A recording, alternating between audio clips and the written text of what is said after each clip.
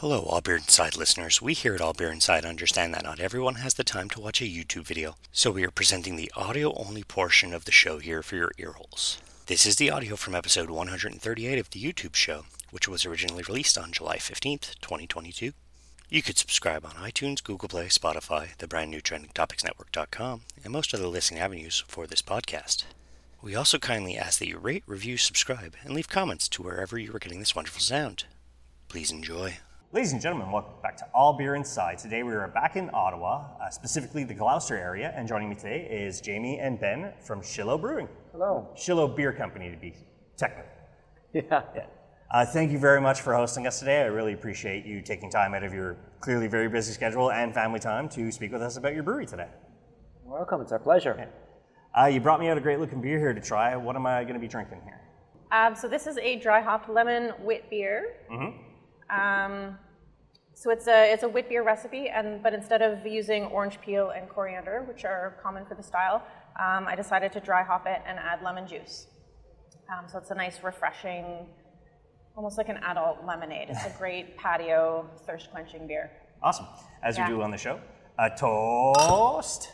Toast. Ooh, delightful. Yeah, it's lemonade, but it's not like overpowering, like punch to the face lemon craziness. It's super clean, nice little balance. Like you said, I can see myself sitting on a patio and drinking a bunch of these. Yeah, it's a good summer beer. Super crushable summer beer. Fantastic. At 5-ish%? 4.9. Yes. 4.9, yeah. Amazing. So as I like to ask, what's the beer story? What brought you both together as a married couple into the beer industry? Okay. Okay. Well, I don't know. We both come by food and beverage, quite honestly. You know, having spent many years in hospitality and myself as a sommelier in the beverage world and other capacities. Jamie in the craft beer world, working also with cheese and other such, artisanal products throughout Ontario. And I don't know if there was one specific thing that triggered us. It was just a kind of a path that led us towards exploring craft beer, exploring home brewing, and then ultimately realizing that I wasn't any good at it. But Jamie, on the other hand, well, she could tell her own story, but the truth is... It was his idea to get a homebrew kit. We're going to start homebrewing, and let's buy all this stuff, and let's get the books. And he was bad at it. We made some really bad batches Terrible of beer. And then I eventually, just in my spare time, started flipping through these books and watching a few YouTube videos and investing some time into building a bit better equipment to start doing all grain batches instead of extract batches. And I just took to the hobby. I really like cooking and baking and all that stuff, which is, there's similarities. And I just really liked it. So Ben eventually encouraged me to apply to the Niagara College brewing program. So I got in. I was the third class to go through that program. one of 5 women at the time. There was 5 women in the class. And I think we had always had a bit of an entrepreneurial want to open our own business. We used to talk about opening our own restaurant. We talked about opening a brew pub for a little while. So that was the idea, that we were going to start our own thing. And then that eventually turned into a brewery in Ottawa. Now, as a woman in brewing, it's very clear that this is still very much a boys' game still. You know, a lot of guys look like me who do this stuff. What made you decide, like, I'm going to be one of those women who are going to break through this stereotype of it's just not a boys' game anymore? Yeah, I don't think that was ever really part of my thought process. Okay. I mean, it's definitely something that I kind of have to deal with as I go through. I've been fortunate enough to work at some really great beer restaurants, and the owners, the managers, my coworkers were all really great at sharing beer knowledge with me. I worked at Bar Volo years and years ago. I worked at Beer Bistro. Okay. I eventually got to the point where I was doing all of the stuff, beer training for Beer Bistro. So I was lucky enough to be in places that really helped me grow in my knowledge of beer.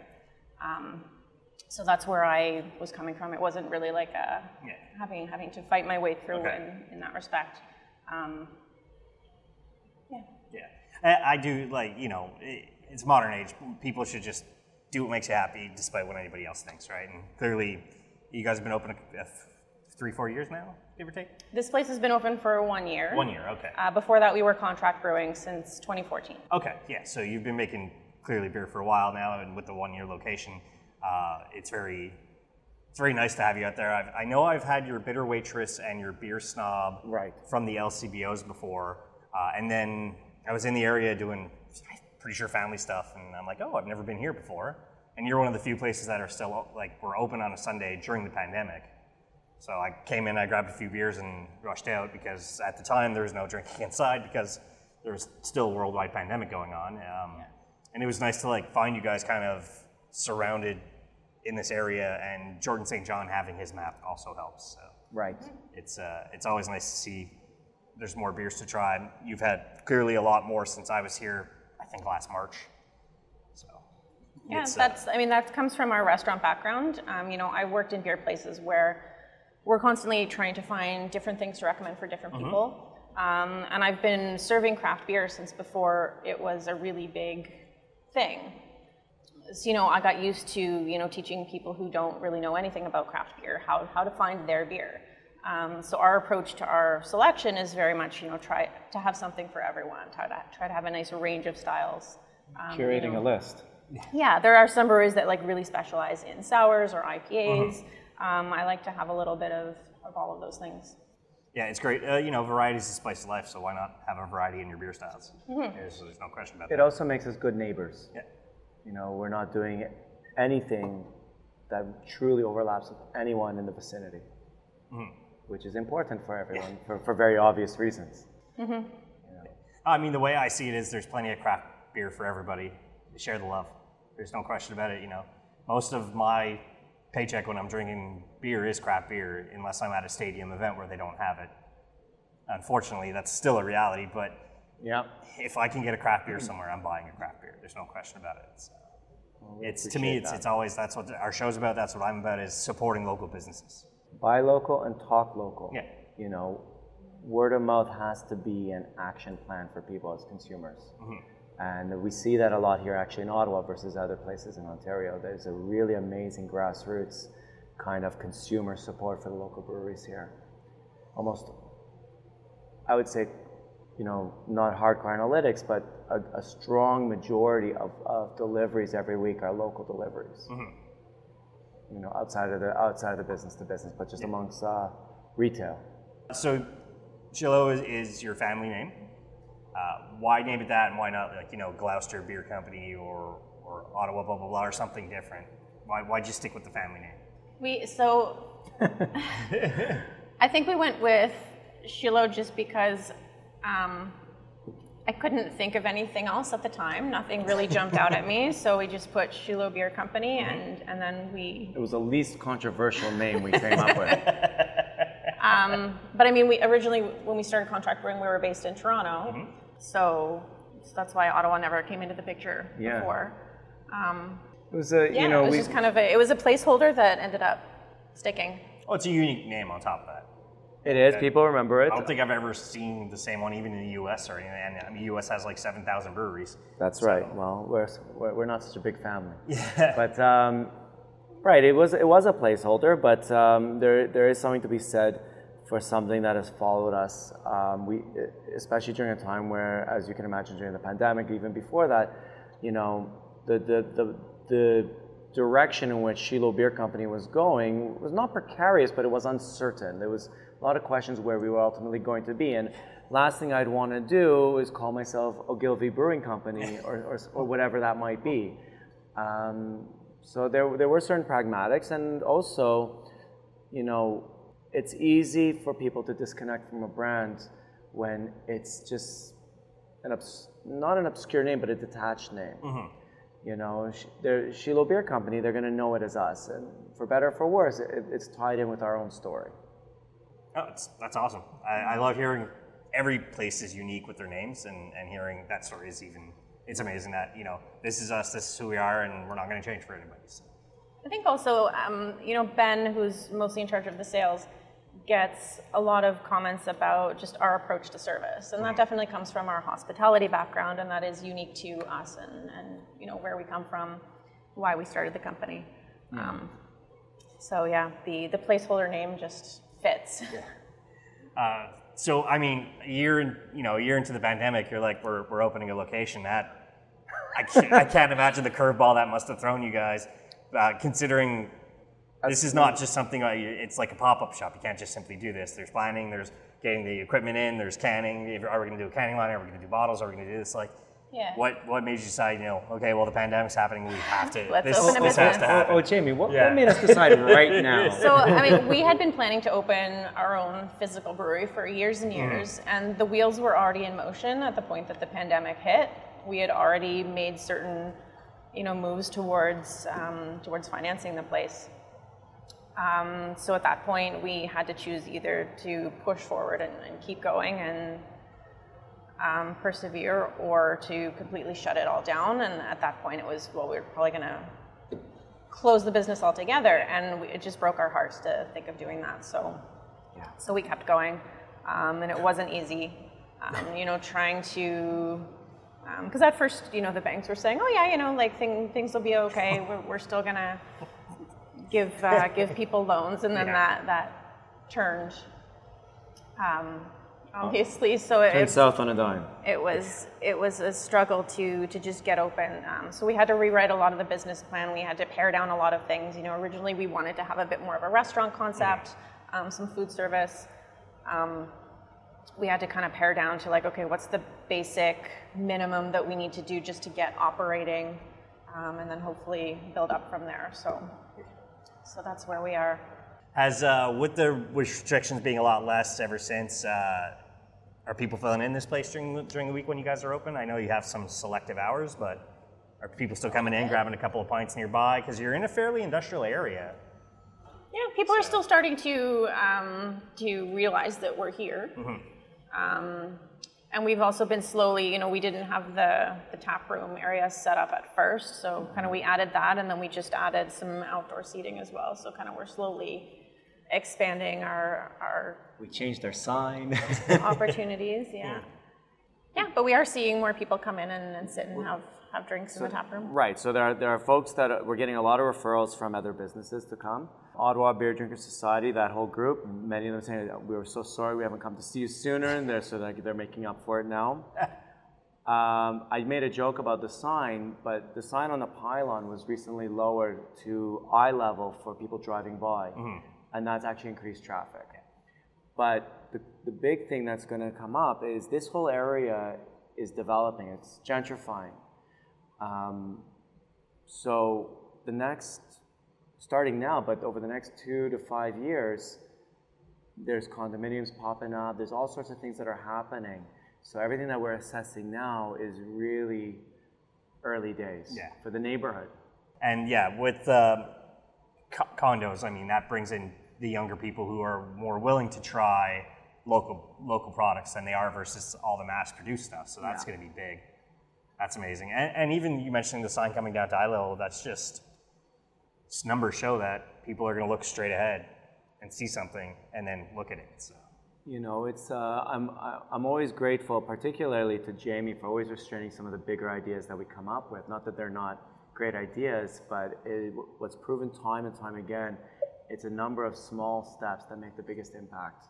Without just that consistency on social media, signage, other things that really just kind of accent our visibility. So Jamie, first beer you ever brewed that kind of good or bad? What was that first beer that you ever homebrewed? I think our first extract homebrew was it? I don't even remember it was that bad. Yeah, don't count. Don't it count was that. A drain pour. You can ask what you brewed. Yeah. So what was the first? The first beer that the first decent drinkable all grain. It was I think I made it in the fall when everyone was doing pumpkin beers, and those were really big. So I said I'm going to make a beer with squash instead of pumpkin. So I used, I think, acorn squash and all those spices as well. Yeah. And we called it Squish Squash Spicy Ale. That was awesome. It was good. You heard it here first, folks. Yeah. Squish Squash. That's a great It was good. It was drinkable. Yeah. It actually tasted like a well-made beer instead of just like a. Yeah, those extract hits, from what I understand, not great. And there's a craft brewery in the U.S. near the Canada border that I'm like, oh, we got to talk to them. And we spoke with another local brewery out of Cornwall in Riverbend. And he's like, no, they just do kits. I'm like, oh no. Who does kits? It's a brewery in the U.S. I'm not going to mention the name, but it's like, how are you a craft brewer and making kit beer? That's pretty wild to me. So I don't get it. And they were on my priority list of that. Yes, when the borders open, we're interviewing these guys, and then hearing from other people, it's like, don't. I'm like, okay, no problem. Maybe you still want to interview them just to find out. Maybe. Yeah. I have one question. Why? Why? What's the first beer that ever came out of Shiloh as the brand in 2014? 2014? Yeah, because you said you started contract brewing in 2014. So what was the contract first? brewing. The first beer that I made commercially was actually a custom beer for Beer Bistro. Okay. I was still working there as a server at the time. Then actually came up with, he was chatting with the bar manager, I think, at like the staff holiday party. And was like, you guys should have your own custom beer and Jamie should brew it. And I was like, can I finish school first? Because that was like a year before I had even finished the program. But they both thought it was a great idea. So we kind of like planned to get this whole contract brewing thing started when I was finishing school. Yeah, we took our time implementing. So we created a brown ale for them, nice food-friendly American brown ale. So that was exclusively on tap there for like until the beginning of the pandemic, and everyone kind of really strong run shut down and stopped. And then our first wide release LCBO contract brew was actually this one, the Bitter Waitress Black IPA. So I had actually brewed that previously as part of a home brewing contest that ended up winning first place. So that was kind of the go-to recipe that we decided to go with. Cool. First. Awesome. And I mean, that's when it came, is just you have the Bitter Waitress, the Beer Snob, Brave Noise, which is a collab, and then everything else is kind of named after the styles. So you have like the two kind of, as I say, like the scales or the Gemini of it is, you're going from just the names to two different names. What made you decide to have those two different concepts for your naming? Naming sucks. Okay. Sorry. No, it's a simple enough answer. I've always said, like, I have my own ideas of if I ever open a brewery, I'm sticking very specifically with this type of stuff. And I've got maybe 3 names in my back pocket that Jamie and I both agree on. And I'm embarrassed to tell you how long it took me to come up with them. And your labeling, you stick with, like, the colors are straightforward and out there. It's a very classic style of labeling. What made you decide that? That's a branding change. Okay. That is a branding change. It was more just, we were opening and we wanted to try a lot of different recipes and see, what was going to stick and what we were going to change, what we were going to do year round versus seasonal. So we just wanted to keep things simple and very identifiable. I think, again, that goes back to just like our experience in hospitality and helping people, find beers and find flavors and not get wrapped up in like the funny, quirky names, which we enjoy, obviously, doing that stuff as well. But just as far as the kind of establishment phase of, developing recipes and deciding what styles are going to be what, we just wanted to keep it simple. And I like just kind of the simple, the same logo. A lot of people comment like, they know that all these beers are from the same brewery, with the exceptions of a few of them. Yeah, I think that's what Beer Snob and Bitter Waitress can be a little old school, but yeah, there's an elegance to this new branding. It does help with the shopping experience, identifiability, but also to really know full on what they're buying and what they're getting. It's when these beers are lined up in Spectrum, it's really quite beautiful to see. I have folks who show up with their Instagram open, It's kind of the opposite end of, people, like you can go into the LCBO and pick something up and like be turning the can around and it's like, I don't know what beer this is. I don't know what beer, beautiful label, lovely artwork, but what kind of beer is this? So we kind of went to the opposite end of, this is what beer you're getting. That's the problem I got back home now, a local brewery. It's just the wild names. I'm like, I'll take number 11.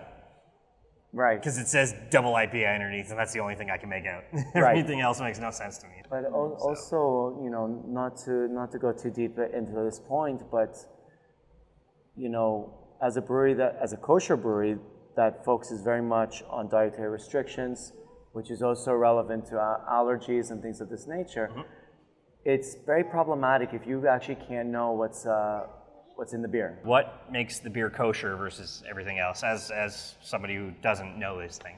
So in a nutshell, it's first off, our beers are all supervised by a mashgiach, someone who is responsible for the kosher certification of the place and the environment. What they're watching and working with us to ensure is that all of our ingredients are kosher, our processes are kosher, and what does that relate to the consumer? That it has to do with that ingredients that are not permitted by kosher dietary laws are included in the beers. There's no cross-contamination of anything. And just as a caveat, for the most part, your regular beers with your 4 basic ingredients typically don't require the same level of certification. It's all the other stuff that goes in the fruits, the spices, the flavorings, everything else. So I brought it up specifically to point out that part of what we do is we ensure all the labels include ingredients, allergen declarations, everything, because we don't hide anything that goes into the beer. For us, it's because of kosher observance, but this is beneficial to anyone with any dietary restriction. Yeah, I mean, especially now with how many people are discovering their gluten intolerances, because we didn't really know it was a gluten intolerance back in the day, but now we do. So it's even I know in Quebec there was Glutenberg, that's like your big one, and it's like non-gluten beer, and I'm like weird, and I drink it, I'm like it tastes the same, right?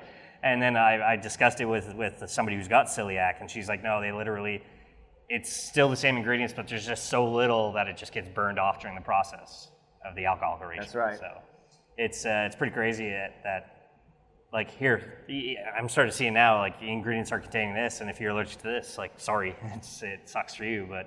You know, it's like even like, you know, sours, for example, that, you know, stuff that goes into the SAQ or the SCBO, they go through a rigorous process of vetting the ingredients and allergens and Canadian labeling laws. But what if you're buying from a brewery and they threw a tub of yogurt in to sour it? Yeah. Not getting deep down to that, and it's not a dig at anyone's process. But for us, if we were to do that, we would have to declare that there's dairy in it, so on and so forth, and begin the process of that level of transparency. Being transparent to your clientele is a huge thing. You have faithful customers who are like, I love this concept of, like, you guys aren't messing around. Here's straightforward. We're straightforward with what we're doing. We don't mess around at all. No. So that's awesome.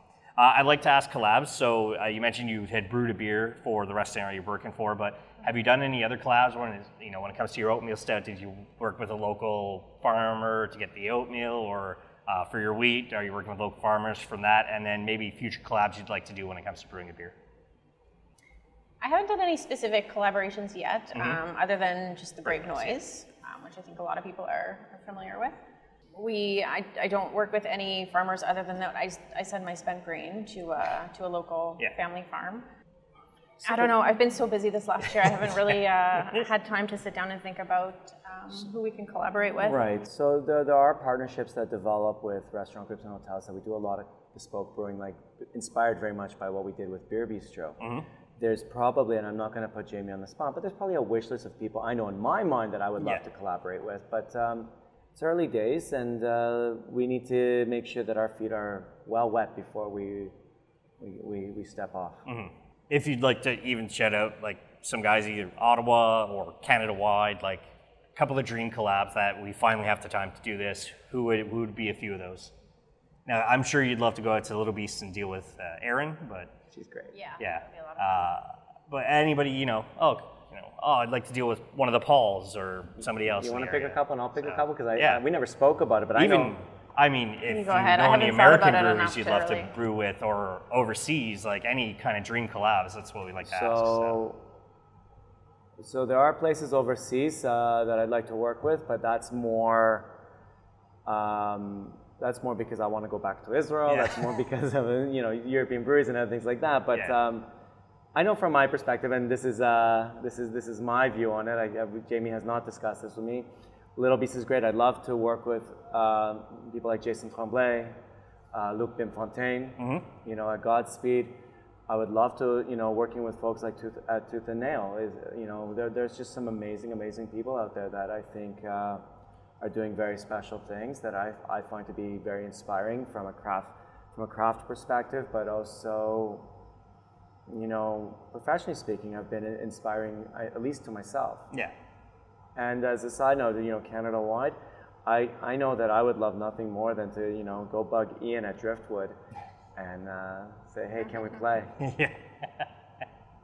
Jamie, yourself, any kind of dream collabs? I can't think of anything. I haven't had time to sit and dream over this last year. She's a busy brewer. Yes. Well, there's nothing wrong with that. Being busy and keeping your fridges fairly stocked, because I'm sure you get rushes of people just coming in and buying beer. And I can't imagine what it's like Friday, because like I said, industrial area is, okay, I'm coming here, I'm buying like a 6 or a 12, and then I'm going home and I'm just sitting in my backyard. So. Yeah. Yeah, I think it would. I'd love to see a lot more collaborations in general with the women. The women who are brewmasters, owners, brewmasters. It would be cool to start seeing some national or even international with some brewers in the States. Yeah. There's been a little bit of that happening, and it'd be nice to see more of it. Because I know she started in Quebec, Roxy. She's got the Beer Babes collaborations going on, and each one is like a imperial stout, but it's with a brewery, and the ladies go in, and it's almost like the Pink Boot Society as well, which is another like thing that we think is great. Friends of ours at Kanawaki Brewing, he just made his first Pink Boots, and it's like, oh, this beer's fantastic. So, and the Brave Noise, every one I've had has been great. And same thing with the Black is Beautiful beers. Like every kind of charity beer, I guess is the way to say it. Like they've all for the here's the base recipe and make it your own. All the beers have been great that I've had, so I can't really complain at all. Yeah. So I know you both, you got your kids. But if there's a time where you could just, the two of you, or even with the kids, take a beer-based vacation when you have the time, it's a little safer to travel, because it's still like wearing masks on plane for hours on end. Kind of sucks, but it's got to be done. But it's a beercation you've never taken that you'd love to. Have you ever thought about this? I have. Okay. What have you got? It's not Belgium, actually. Okay. I would really like to go to Italy. Interesting. Particularly Rome. Much of the beer's in Tuscany, but that's fine. But Rome, first off, there's lots of things that we can eat and consume and enjoy over there. But it's an unbelievable craft beer scene that's developing in Italy that I would be very interested to explore. That would be one. Okay. I would say maybe Denver. Yeah. Denver, yeah. Yeah, there's a huge no beer beer scene. there. Go out for the GABF or something. Yeah. So there's a brewery there called Great Divide, which many people are familiar with. And I had a lot of their beers a long time ago, back when I worked at Volo, actually. And a few of their beers have inspired some of my recipes. So that's a brewery that I definitely like to check out. And I know Denver, I don't know the name of it, but they have a cidery that is kosher certified. Yes, they do. I don't remember either, but...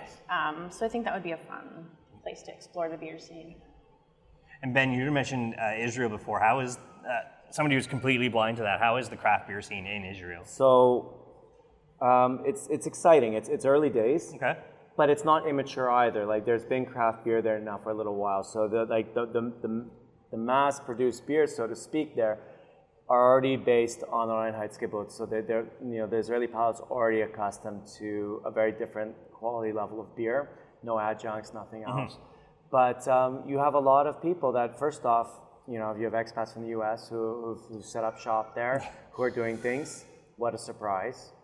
But also, there's a lot more room to play in the country when it comes to developing craft beer business and whatnot. So there's beer festivals in places like Jerusalem. There's breweries in the desert, which is unbelievable. That's crazy. Yeah, it's really exciting. It's expensive to build a brewery there because they're getting all their equipment from Europe. Yeah. But there's a growing sector of Israeli society that enjoys going out to restaurants, enjoys wine and beer and you know, I guess finer things, so to speak. And it's, you know, they're digging in and they're delving. I think it's fantastic. That's awesome to hear. And the Israeli culture in general, it's, you know, it's many things, but a big component of it, it's a cafe culture. Everyone's out all the time. So it's a very different vibe. Very cool. Yeah. So as I like to say, somebody comes here, buys a bunch of your beers, has a beer or two on your patio or inside on the tables. Friends in the area for them to try. Well, so first off, I will probably say that we love practically everyone, but definitely check out Vimy in the area. Check out Bicycle if you like IPAs. We're big fans of Tooth and Nail. I think Spark's doing phenomenal stuff. Yeah, you know, the beer scene here is only getting better, and it's a huge community of people who support each other. So explore, check it out. Nothing's inaccessible. You just got to drive past those 15 minutes, and you'll get there. Yeah, just make sure you always have a designated driver. That's all it is. So yes. That's the important part. Awesome. Just a quick question. So you have a BMC drinker come in, Bud Most Coors drinker come in. What's a gateway beer that you highly suggest? That's your, here, try this craft beer instead. One of two things. So frankly, the session ale plays that really well. It's a lagered ale. It's crisp. It's clean, grainy, light fruity note. It's a delicious take on I want a beer, right? And I think that's very important to have. But I think it puts a lot of folks at ease. If they want to step it up a little bit and they say, no, I want something that's more crafty, I would say the Amber Ale. Cool. So what's next for Shiloh Beer Company? Frankly, I think we want to consolidate what we're doing. I think we want to develop. we want to develop our hospitality options and go from there. You know, I think we need to reinforce what we're already doing well and shore up a few other things, and then we'll get back to guns a-blazing. Just maybe a couple more tables inside and outside. And yeah, you know. Yeah, we definitely want to have some food options available here eventually. Awesome. Look forward to it. I can't wait for it. Thank you very much both for hosting us today. Really appreciate you taking time out of your clearly very busy schedule to speak with us about your brewery. Let the people know where they can find you. So we are located at 1458 Searville Road in Gloucester, Ontario, or otherwise known as Ottawa East. We can be found in numerous bars and restaurants throughout the province. In the LCBO, we are available online through our web store. We deliver all over Ontario. And if I have my way, more things to come after that. Social media? Social media. Where are we? We're on Instagram, Facebook, Twitter. Yeah.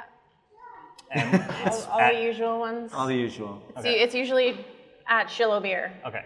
ShilohBeer.com. Perfect.